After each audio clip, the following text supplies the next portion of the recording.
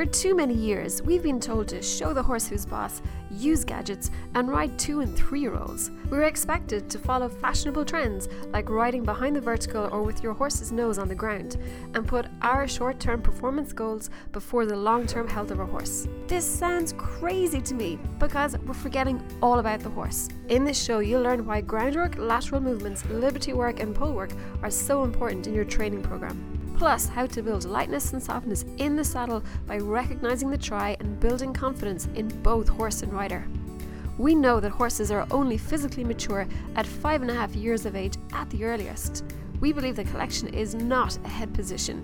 We know that older horses are not disposable. Walking 100 miles on foot is amazing to build that connection together, and that bitless bridles, California Hackamores, Beau Salamacates can be really useful. We never place competition goals above our horse's health, and we know that self-carriage means that the horse does it by himself. We take as long as it takes, and we understand the importance of working slowly with the horse to build connection, trust, and partnership together, and we aim to always put the horse's mental, physical, and emotional needs first. So I promise to share all my horsemanship strategies with you. Sounds good? I'm your host, Elaine Heaney, curator of the Listening to the Horse documentary. Let's get this show started. We all dream of having a light and soft horse who is both calm and beautifully athletic. A horse who is equally at home on a trail ride on a beautiful sunny day, or doing a gorocha sequence with a beautiful soft bend through their body. And I think that every horse and rider has the potential to do this if they have the right education and they spend enough time working on this with their horse. And it was with this goal that I decided to be brave and to fly to Spain to get a lesson at the Royal Stables in Cordoba. But I had an issue. You know that voice that's inside you that says, "Are you sure about this?" Because the truth was, I didn't think I was worthy or good enough to ride somewhere as incredible as the Royal Stables in Cordoba in Spain. For some reason, I thought to do something like this, you had to have maybe competed at an incredibly high level, or have a string of very expensive 18-hand warm blood horses that you ride every day. And so I was nervous, and honestly, a small part of me didn't think I was good enough. But I thought about it, and even though this was going to be way outside my comfort zone, I realized that by riding for just 1 hour on a beautifully trained Spanish horse under the careful watch of some of the top instructors at the Royal Stables in Cordoba, that I was probably going to learn a lot that would help my riding skills. So what I did is I packed my bags, jumped on a plane, and headed with all my riding gear to Andalusia. When I walked up to the magnificent wooden doors of the Royal Stables, I was so nervous, but I was so excited too. And my instructor was so nice, and the lesson itself went really well, and actually I shouldn't have worried. So for the first 30 minutes, we worked on circles, we worked on shoulder out, shoulder in, leg heels, and half pass and walk, and then canter. They actually don't do a lot of trot work out there. And then we also did some walk to canter departs both directions. And on that day, I learned a really important lesson. So I rode with a gorocha. The gorocha is maybe, how long would it be? It's quite long anyway. It's maybe 12 foot, 13 foot. It's a very long wooden pole that's traditional in Spain that they actually ride with. And I was riding with a gorocha, and there was a sequence of about 5 movements that I was taught. And so I was doing this, and my instructor is so nice, explained them to me. And so I was doing them and walk with my horse, riding with one hand, the other hand was holding the gorocha, doing these movements, no issues, all good. So then he said, "Okay, now Elaine, you do them in canter, one-handed, with a gorocha." And I was like, oh, okay. So with the gorocha, you normally hold it in your right hand, and so you're holding your reins in your left hand. So I was walking like this, holding the reins in my left hand, gorocha in my right hand, riding my horse. We were walking. I did a walk to canter depart, one-handed, holding the gorocha, and then did this kind of movement sequence and canter. It was amazing. I was so happy. But then he said, "Very good. Now the other direction." Ooh. This is where it got interesting. So this particular 5-part gorocha exercise in canter, it was fine one way.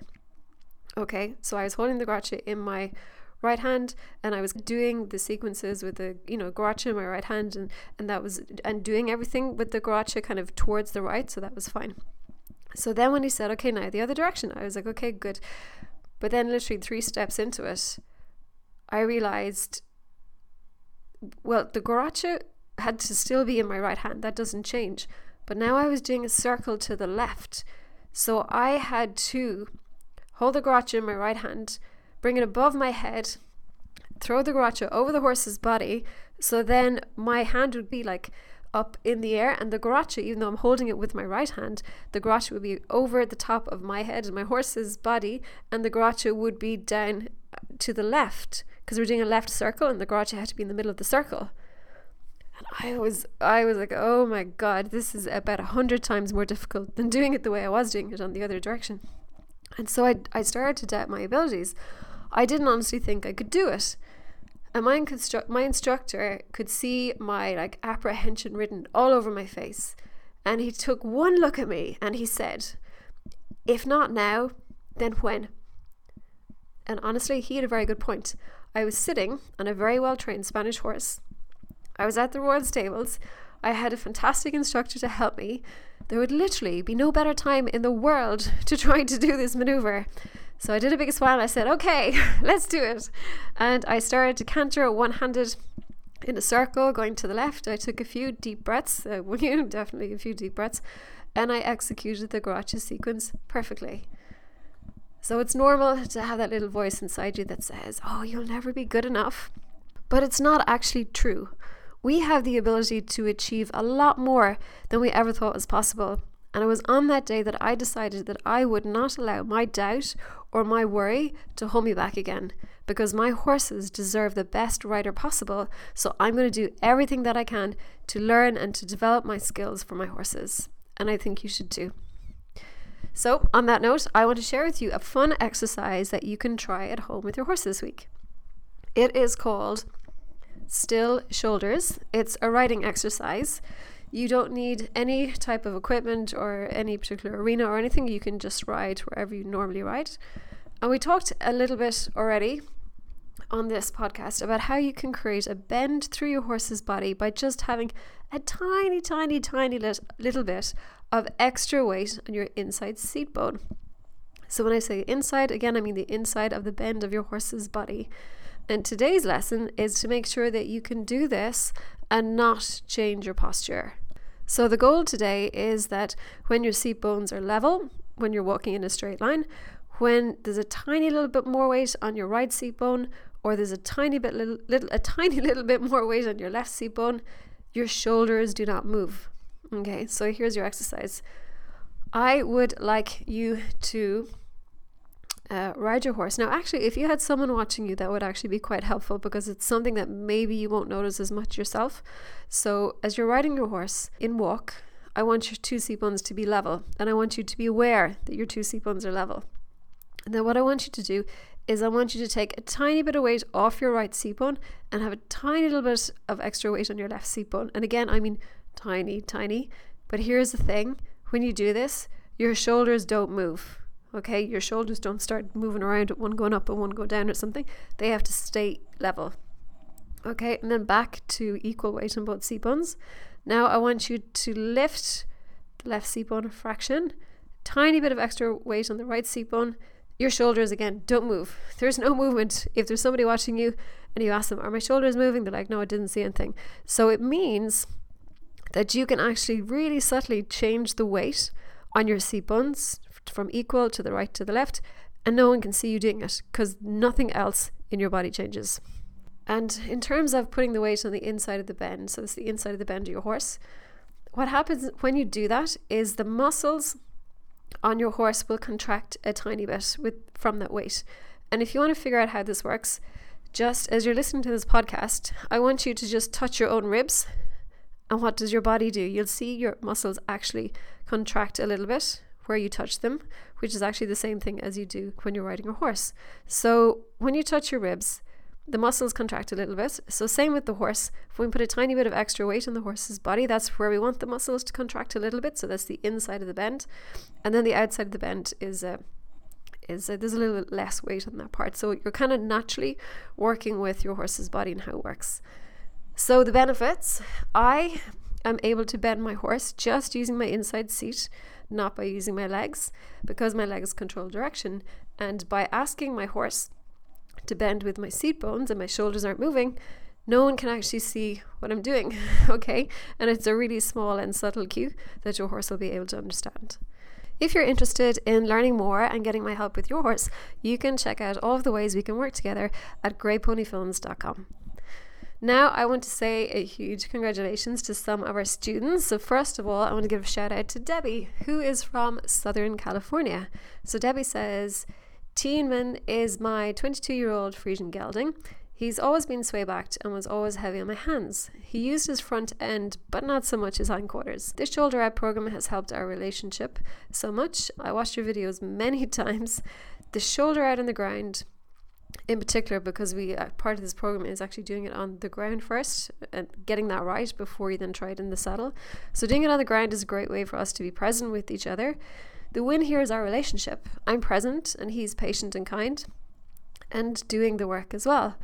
4 and 3 track shoulder out, and not only in the arena, but we also practice 4 and 3 track shoulder out on trails, has been great. It's always a win-win when I get it. I get all giddy like a schoolgirl, and I'm 64 and we've been together for 11 years. So I get all giddy like a schoolgirl when we're in sync and doing the exercise correctly. Shoulder in and out are the exercises I wish I had 11 years ago, but I guess the teacher arrives when the student is ready. That's fantastic. Congratulations. And then one more shout out to Tracy. Tracy is one of our 100 miles a month students. So she said that I can't believe how much the walking challenge is changing my mare's confidence in me on the trail. We did brand new trails today that shared a trail path with hikers and bicycles. Some sections we were in the middle of a park with kids playing tennis courts, joggers, bicycles, dogs. The crazy thing is the bikes weren't always courteous, but my mare didn't bat an eye. She was aware, but calm, cool and collected. It was the perfect ride, not one spook. She was 100% in tune with me. For most of the ride, I actually dropped the reins completely and just let her go. And she licked her lips and walked out with more confidence than she's ever had. Every week, she's becoming a heck of a trail horse. I'm in love with my mare's new self. We stopped on the way home to cruise this little neighborhood, and she was again a trooper. We tacked up, and then this was another brand new place for her, and she was perfect. The bond is so strong right now. She finally trusts me, and we will always incorporate our walking and groundwork into our program from now on. Yeah, that's fantastic to hear, and I am a huge proponent of groundwork. I think we probably can't do enough groundwork, and most people actually definitely don't do enough groundwork, but it's so beneficial for both the human and the horse. Final shout out of the week is to Kim. So Kim is an Arkansas girl, and she's a horse called Cash, and she was taking part in our 5 days to confidence workshop there recently. She said she has been enjoying the homework assignments. Yesterday's homework was fun. After our first mile and trying to walk in step with each other, I started to jog and my horse picked up right with me, and when I slowed my cadence back to a walk, he did as well. We ended up going around the pasture, walking for 8 steps and then jogging to a certain point and then walking again. We have a teeter-totter bridge for the horses, and Cash, her horse, has not been a big fan of it. After the walk, we approached it and I let him relax beside it, and he put 2 feet on it and relaxed. He backed off several times and walked off before the break over a couple of times, but instead of forcing it, I took the time for it to become his idea, and he crossed over it on his own. It was a confidence building day for him and for myself. That is fantastic. I love reading these stories, so well done to everybody. Keep up the good work. And if you'd like to be featured in this section of the podcast, or you'd just like to read some more inspiring stories just like these from our students all around the world, all you need to do is join our free community at starthorselistening.com. So I hope this was useful. If you would like to discover more about my work and my approach to horses, I am going to invite you to join me inside a free masterclass training that I'm holding. So if you want to learn how to improve your horse's confidence and connection and earn your horse's trust without feeling scared, without using gadgets or force. Now, even if your horse is new or they're anxious or maybe they're herdbound or they tend to spook sometimes on trail rides, you can grab a free ticket to this online training at www.masterclasswithelaine.com. I hope to see you there.